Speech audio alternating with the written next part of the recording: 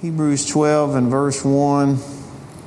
Therefore, since we have such a large cloud of witnesses surrounding us, let us lay aside every hindrance and the sin that so easily ensnares us.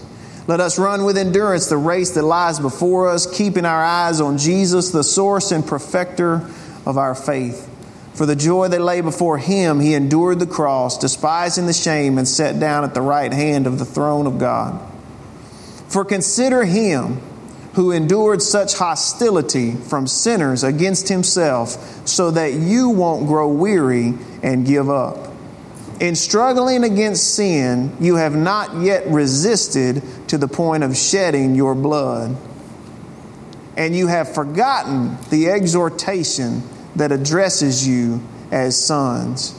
My son, do not take the Lord's discipline lightly, or lose heart when you are reproved by Him. For the Lord disciplines the ones He loves and punishes every son He receives. Let's pray over the word as we receive today. Father, we don't stop our worship when the music quits playing.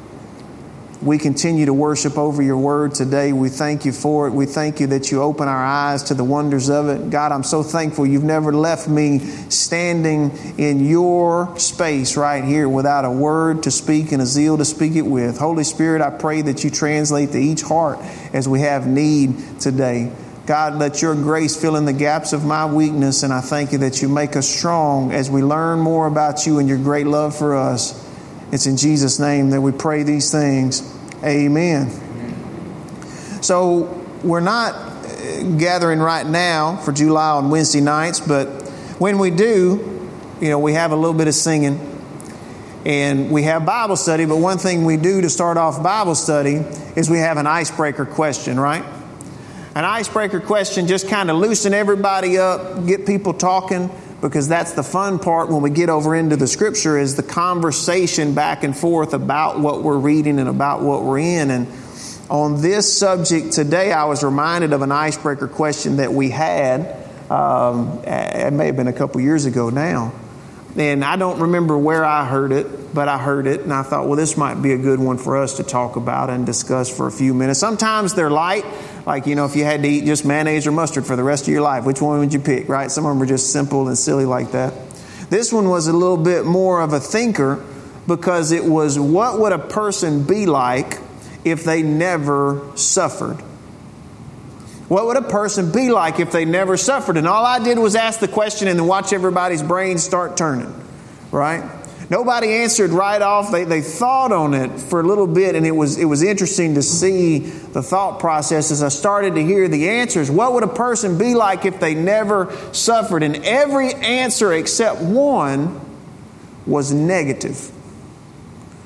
They would be these things negative, negative, negative. The only one that was positive was just quasi-positive, or maybe even neutral. I think it might have been something along the lines of peaceful. If a person never suffered, then they would be peaceful.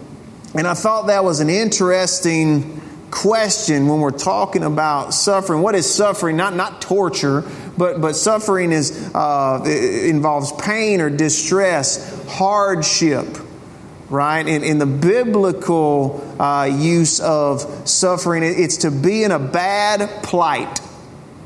To be in a bad plight. Or a dangerous, difficult, or unfortunate situation, and to be affected by it. That's what it means to suffer. And I thought it was interesting that every answer except the one that was just kind of neutral or quasi-positive was negative about what would a person be like if they never suffered. And yet, so much of our life seems to revolve around avoiding or removing suffering at all costs, right? We said if a person never suffered, they would be something I don't want to be. I don't want to suffer. And this passage today stands out and speaks on this topic as we get into it. Now, last week, remember 12, 1 and 2 of Hebrews talks about this race that we're in, this big race that we're in, this run of faith. It used that analogy. It said you need to lay off the weights that would hinder you and set aside the sins that would so easily ensnare you, and run with endurance the race that is set before you, looking unto Jesus, the author and the finisher, the source and perfecter of our faith, who for the joy set before Him endured endured the cross, despised the shame, and sat down at the right hand of God. So run this race, set things aside that need to be set aside, and run the race that is set before you, keeping your eyes on Jesus. So today is a continuation of that. In verse 3 it says, "For consider him who endured such hostility from sinners against himself, so that you won't grow weary and give up." Jesus, who endured such hostility. To endure here means to abide, not flee, to endure bravely and calmly. That's the tone of that word that it uses to describe him. He endured such hostility or contradiction, rebellion, opposition from sinners against himself. It said, "Consider him who endured such hostility from sinners, so that," this is the important part of verse 3, "you don't grow weary and give up." Or so that you don't grow weary and lose heart.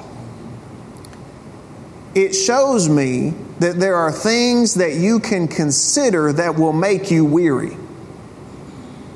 And there are things that you can consider that will keep you from weariness or actually bring you strength. You see that? It said, "Consider him," and it talks about him, "so that you won't grow weary and give up, lose heart." The more you think about what you're enduring, the situation, the circumstances, the more you think about those, the more weary you're going to become, right? We know that. We can see that in our own life. But the more you think about and consider him who endured for you hostility, we are strengthened. You see how that works? If you write in your Bible, this would be a good thing to circle, underline, or highlight, to consider him so that you won't grow weary and give up. Consider him so that you won't grow weary and give up. Won't we quit when we're weary? We're not likely to quit before we first get weary.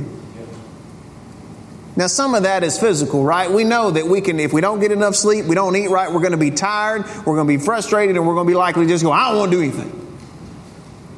Some of it can be physical, but so much of what this is talking about is in our head and in our heart.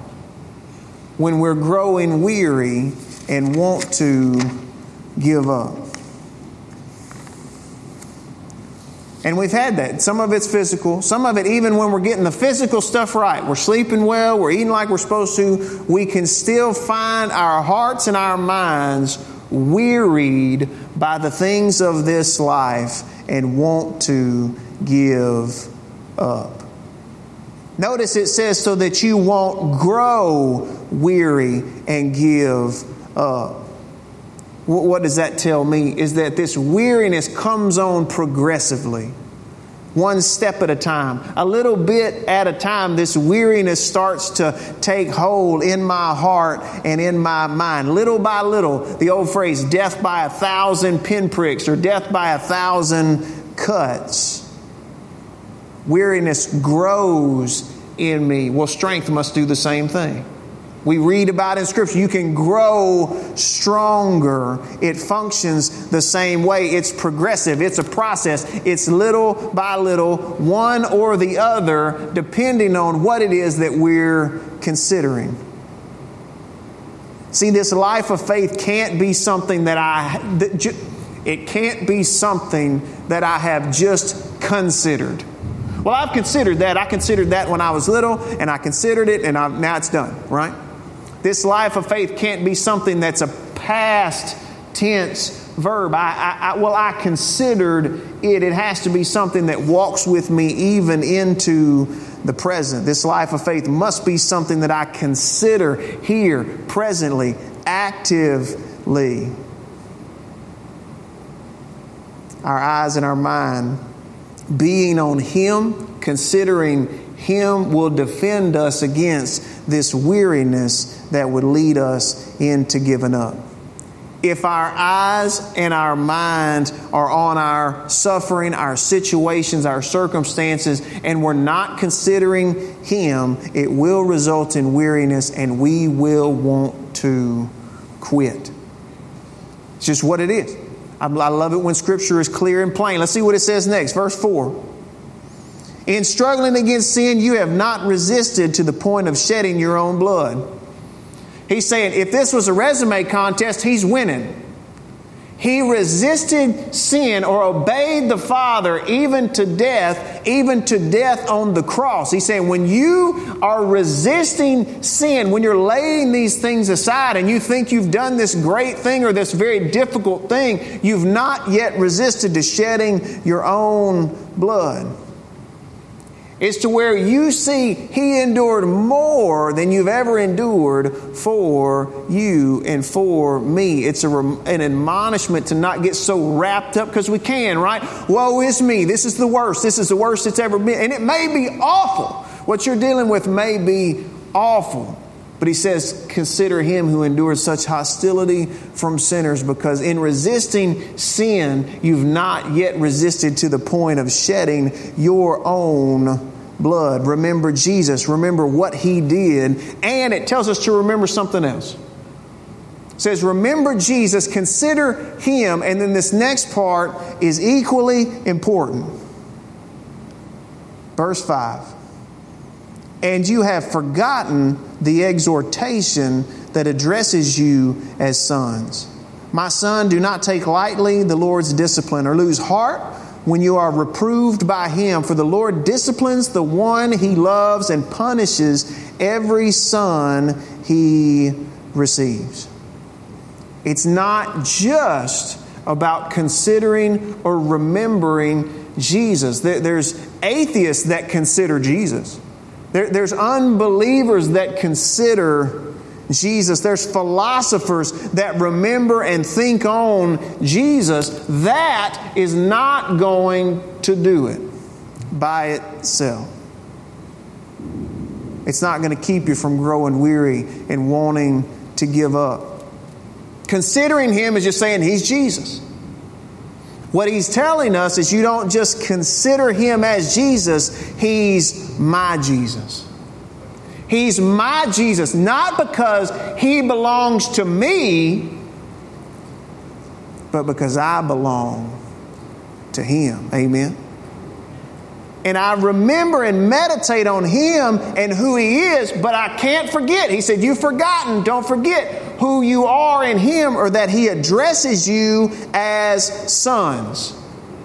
He addresses you as sons, not a friend, not a charity case. He addresses you as sons, not an acquaintance, not an employee. He addresses you as a son. Now, this isn't excluding the ladies. This was a term that could be used for all the seed underneath a patriarch. So the children of Israel, or the sons of Israel, the sons of Abraham, you're included. But when you're included under that term, son, you're also included in the inheritance.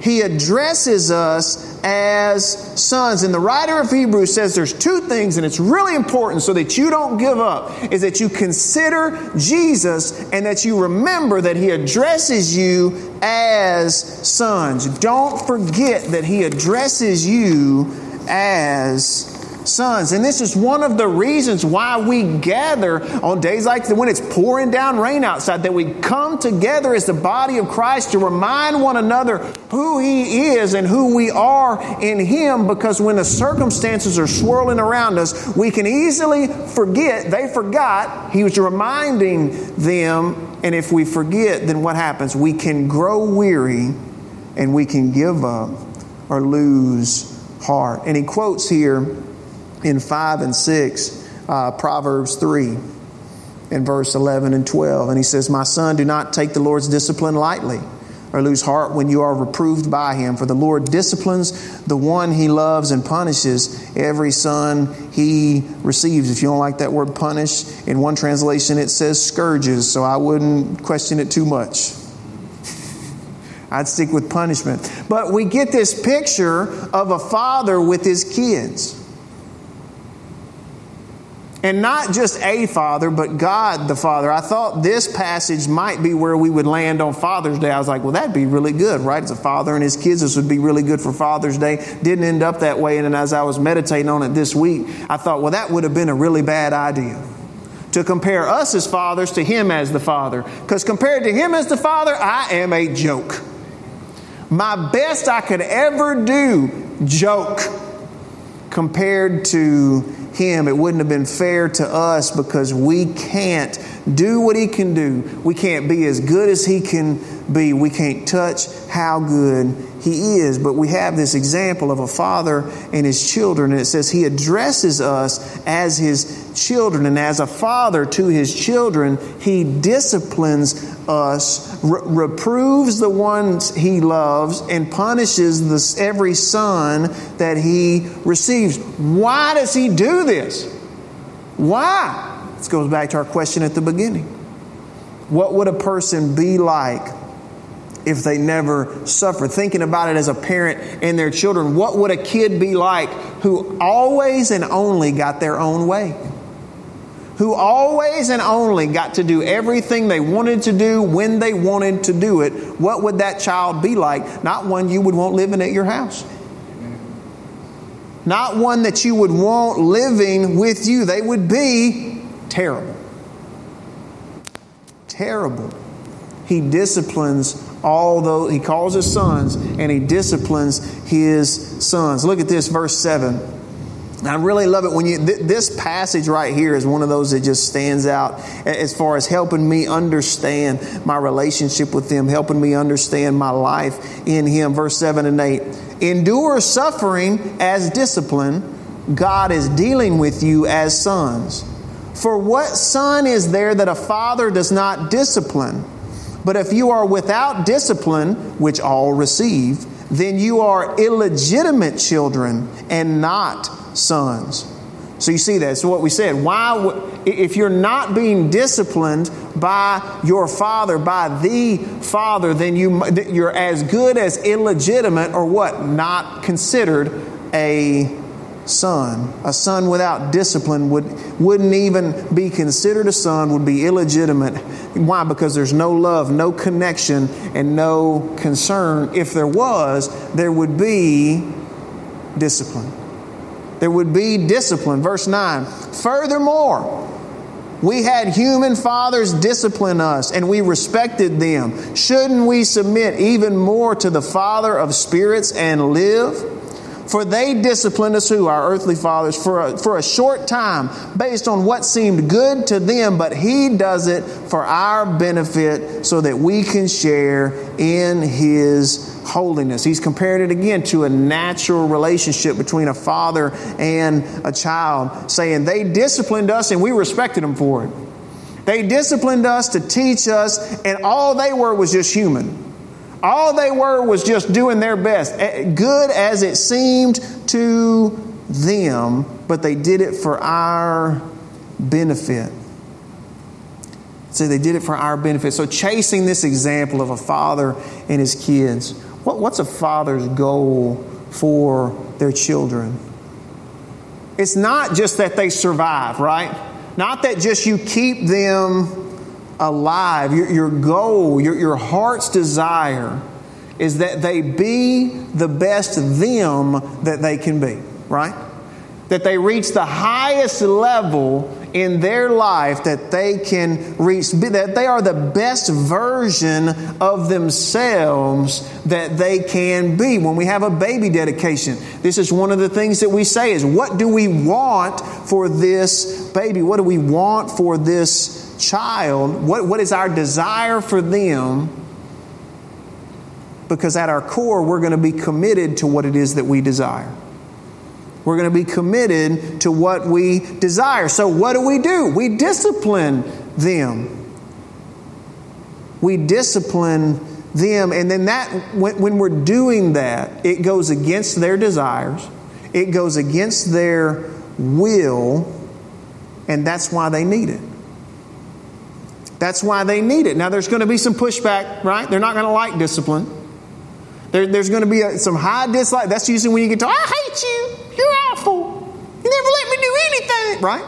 You're going to hear that because it's going to push back against their will. It's going to be, to be disciplined, even by a good parent, is painful. We've all been there, right? To be disciplined by a good parent. I'm not just talking about whippings. We need whippings. If you don't whip, that's fine. But that can be a point of instruction. But just to have your will restrained is painful. Do you know how many kids I've seen catch a whipping for running out into that parking lot? I mean, they wanted to run out there. It was their heart's desire to run out in that parking lot. And they did it with fervor and energy. Just took off out in that parking lot. And they caught a whipping for it. Why? Because that has got to be restrained. That has got to be taught against. That has got to be pushed back. You cannot do this, or you do this one too many times and you will die. This is a safety issue, right? It had to happen. But again, they just bawled. Even if they didn't get a spanking, they cried because they couldn't run out in that parking lot. They cried because they couldn't chase a car. You see how we are? It was painful for them, but it was what seemed good to us. And again, whether how you discipline, however you discipline, what you're doing is you are restraining their desires, and that by itself is painful. We can acknowledge that, right? Look at verse 11. Scripture is going to agree with us. No discipline seems enjoyable at the time, but painful. No discipline seems enjoyable at the time, but painful. Later on, however, it yields the peaceful fruit of righteousness to those who have been trained by it. At the time, painful. I want to run out in that parking lot. Why? I want to do what I want to do. Why? Because I want to do it. It's just what I want to do. And when you restrain me or you discipline me, it is painful for me. It says it's not enjoyable at the time, but painful later on. However, it yields the peaceful fruit of righteousness to those who have been trained by it. Again, why do we discipline them when they run out into the parking lot? Because that has got to be restrained. You cannot do this. And it has to be retrained. Restrain what needs to be restrained and train what needs to be done. Something needs to be learned. Something needs to be righted. It won't be enjoyable, but it will result, per verse 11, to greater joy down the road of their life. Why? You're not going to live long if you just keep running out in the road. It's not going to go well for you. And I know that's a simple example, but I think it points out how discipline in the moment is not enjoyable, but it's painful. However, later on, down the line, it's going to bear fruit of righteousness and peace in their life, in our life. The goal of a parent isn't to take something from your children. That's not the goal of a parent, is to take something, but to give them something better. And to give them something better, you have to take the lesser things away from them. And that's going to be painful. You take the lesser away, but it's not because I want to take something away. It's knowing that taking the lesser away, then I can give you the better and the greater. And this is going to be painful. When I take the lesser away, it's going to bring about a small amount of pain, whether it's a spanking, whether it's just not getting to do what you want to do, not being where you want to be when you want to be there. There's going to be a small amount of pain, but what am I doing? I'm helping you avoid devastation down the road. I will inflict small pain on you now so that you won't be devastated and destroyed down the road. That's what good and right discipline is. And how can we do that? Because we know more than they do. We know you shouldn't run out into parking lots because we know what happens. We know that you shouldn't go play in the road because we know what would happen. How much more does He know than we know? How much more does He know? He has called us sons. How much more does the one who has called us His children, how much more does He know than we know. What is His goal? His goal is not to just give us everything that we want, right? It's not just to give us everything that we want or let us do what we want. It's to give us what we need so that we can grow into the best version of ourselves in Him and in Christ Jesus. And when He does it, when He disciplines us, He addresses us as sons.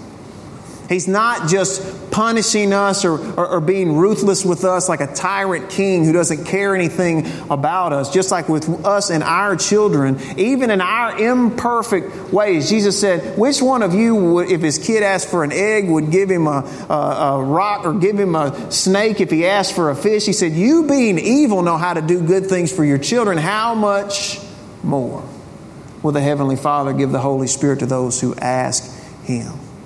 Amen. When He addresses us as sons, it comes with love and care and compassion. His goal isn't to take something from us, but to give us something greater, to give us something better. Remember verse 11, no discipline seems enjoyable at the time, but painful. Later on, however, it yields the peaceful fruit of righteousness to those who have been trained by it. The goal isn't to take something from us, but to get something to us. And He tells us, as He tells us to consider Christ and what He endured, and to not forget He addresses us as sons. He says, endure suffering as discipline. Now, how did Christ endure? Remember what it said? To bravely and calmly abide regardless of difficulty or what you would label misfortune. Bravely and calmly endure suffering, considering that He has addressed you as sons, that He has your absolute best in mind. And listen, what you're going through, what you've gone through isn't easy. Some of the things have been awful. Some of the things have been unfathomable. What you need to know is it's not meaningless. It's not meaningless because even with all of that, the Father is at work in the mess, bringing about in us our good and our best. Is it what we wanted? No! No! And it's okay to acknowledge that. And it's okay, just like that kid that catches a whipping for running out in the parking lot, it's okay to even weep over what you thought you wanted and you didn't get. It's okay to cry over the difficulty that you wanted to avoid and yet had to walk through anyway. It's okay to weep over that, but then you wash your face and you get back up and you consider Jesus, who endured hostility from sinners against Himself, so that you don't grow weary and give up, and then you never forget that He addresses you as sons with you. And He's able to take the absolute worst, and bring about something better than you could have ever imagined. Again, verse 11. We're to endure suffering as discipline, and no discipline seems enjoyable at the time, but painful. Later on, however, it yields the peaceful fruit of righteousness to those who have been trained by it. He is at work in the mess. Even when what we're going through seems like this is the most chaotic thing I've ever seen in my life, consider Jesus and remember that He's called you sons, and know that He is able to work in this. He is able to make all things. It didn't say He's able to make all things good.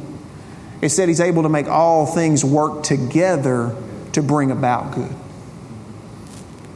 He's able to make all things work together to bring about good. What would a person be like who never suffered? What would a person be like who never dealt with difficulty? What would a person be like who never dealt with adversity? It's not what we would want to be.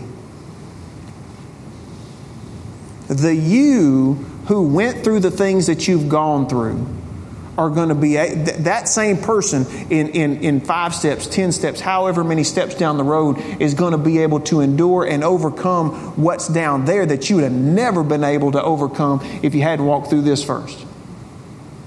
If you hadn't been through this, if you haven't dealt with this, why? Because He's able to take it and shape you so that you can win not just today, but through each and every challenge and adversity and suffering that you face all the way to the end.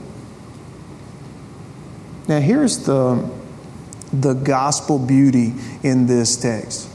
Something that I noticed. It says that He addresses us as sons. But in verse 3 it says, consider Him who endured such hostility from sinners against Himself. I also fit into that category. When we read that, we can think, well, that was those other folks. That was everybody else. No, endured hostility from sinners. That word hostility, again, means also rebellion. Rebellion from sinners. I was in that number. I was among that group. But because of verse 12, 1 and 2, that I keep my eyes on Him for the joy that was set before Him. He endured the cross, despising the shame, and sat down at the right hand of God. I can move from that category in verse 3, the sinners who were hostile towards Him, to the ones in verse 5 that He addresses as sons. That's the amazing grace of all of it. And it points out to us and proves to us so much more His intent and His purpose when I see the grace behind that He moved me from a hostile sinner to a son. Not a foster child. He's not bringing me in, seeing if it'll work, and maybe He'll adopt me later. He brought me in as a son. And when I understand the grace behind that, then I don't ever doubt His motives when I am being disciplined, when I'm being trained, when I am enduring and wanting to grow weary and give up. I can think on Him who did that for me, and I grow stronger. Amen. Consider Jesus, who endures such hostility from sinners, and never forget the exhortation that addresses you as sons. Endure suffering as discipline. God is dealing with you as sons. The identity as a son, and again, son, I'm using that, but it encompasses all of us, right? Because it includes inheritance. It encompasses all of us. The identity of son has to come from the Father. The identity of son has to come from the Father. We want it, we look for it, but it can only come from Him. Okay? Great example. I didn't even have this in my notes, but I was driving to church this morning thinking on this, and I thought about Brandon. Danny's son, Brandon Lanyas, gave his testimony Monday night at Overcomers. And one thing that he talked about is early in his life, his mother told him that another man was his father. The man she was with at the time said, that's your father. And he said, I'd hear that, and I'd listen to her, and it just never seemed to be true. Regardless of how many times she said it, I just kept thinking, this is not my father. This man is not my father. And he ended up taking it to his mother and going, this is not, I don't know, but this is not my father. And she's like, who told you that? Where did you hear that? He's like, I just know. And she introduced it. He got introduced to his actual father. But see, what could have happened? He shows up and goes, hey, Danny, I'm your son.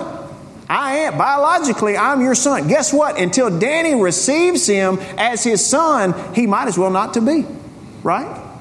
The son can show up and go, receive me, accept me, let me in. I'm your son. Until the father says, and which Danny did as a good Christian man, said, yeah, come on in here. You are my son. He talked about getting to go to school with his siblings, just right along in with the rest of them and becoming part of the family. But the identity had to come from dad down to the son. We don't show up and tell dad who we are. We come into him and he tells us who we are. Because we can make a claim, and guess what? It won't stand. You might be able to do something legally that forces somebody to pay something, but that's not what we're after. That's not what we want. What do we want? We want the relationship. That's what Brandon wanted, was the relationship of a son to his father. And when he received that identity of son from his dad, he felt what he had been missing that whole time. He felt what he had been missing that whole time, and that was us, right? We started out without him, and we had another father. Jesus called him the devil. He said, "You're sons of your father, the devil." But we knew that wasn't right. We knew this doesn't fit. We know it just isn't supposed to be, that something's wrong. And then we found out that we had a different dad.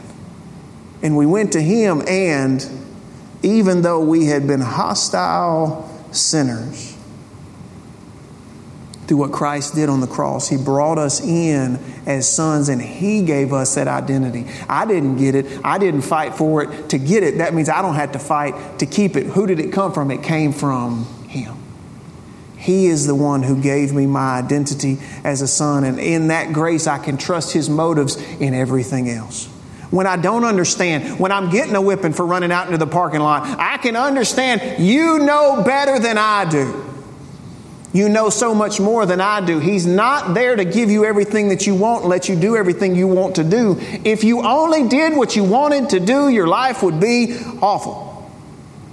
I don't know about that. I do, because you wouldn't even go to work tomorrow. It wouldn't be too long where you'd be broke, right? Well, I didn't want to go to work, so I didn't go. I didn't want to be nice to anybody, so I wasn't nice to anybody. If you only did what you wanted to do, he's teaching us and training us, restraining our bends towards iniquity that we talked about last week, and training us in righteousness in Christ Jesus. And it's all funded and based on his grace towards us, that he calls us sons. Amen. Verse 12 and 13. Then I'm done. Therefore, because of everything he just said, because of everything we've just said, therefore, strengthen your tired hands and your weakened knees, and make straight paths for your feet, so that what is lame may not be dislocated, but healed instead. He said, I know you're tired. Strengthen yourself, your hands, your knees, so you can stand firm and strong. Make straight paths for your feet. Watch this. So that what is lame won't be dislocated, but healed. If you walk in the way that seems right to you, that which is lame is going to become dislocated. If you walk in him by faith, trusting him, even when it feels like you're being disciplined to the point that you think you may die, look what it says comes instead. Healing. Healing comes instead. Amen. Let's pray. Father, thank you. Thank you that you have addressed us as a son. You have called us your children.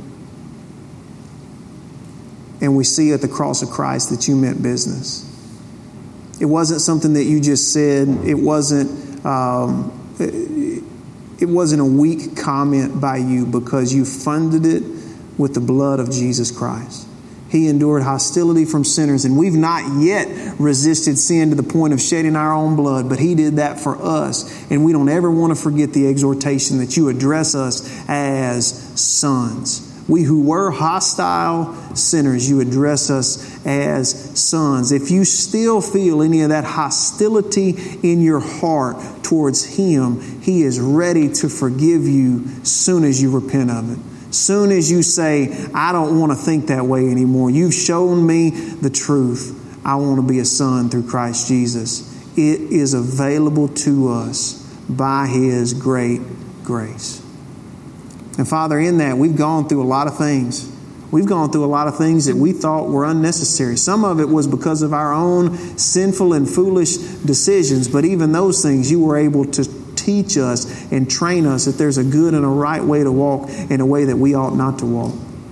And Lord, there's other things that we just found ourselves in it, where we felt like we're doing everything right, and yet difficulty and trial and tribulation. And I thank you for the encouragement here in Hebrews that not only do you address us as sons, but we can endure any suffering as it's discipline from you. Not that you're punishing us, but we can endure any suffering knowing that you are right there with us. Our dad is there with us. You've given us that identity as your child, and you are growing us through it.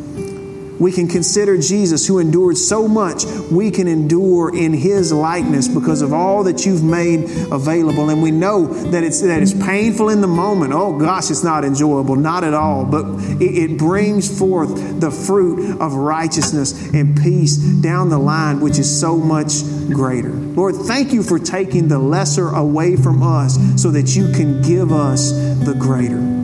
And I thank you that we understand more and more your great grace towards us, our identity as your children that you have assigned to us, and Lord, that you are always with us, even in the difficulty. Lord, there's things in our life right now that we'd have rather not went through, that we'd have rather not had going on. But Lord, we know that you are able to be at work even in the mess, whether it was our mess, something we caused, something somebody else caused that we had to endure just because we were collateral damage. You are able to be at work even in the messiest mess and in the biggest problem to still bring about good and right peace for your children. Oh, we thank you for it. We thank you for it. Lord, as we get ready to go today, I thank you that we leave in peace and unity together with one another. I thank you that you protect us and keep us safe.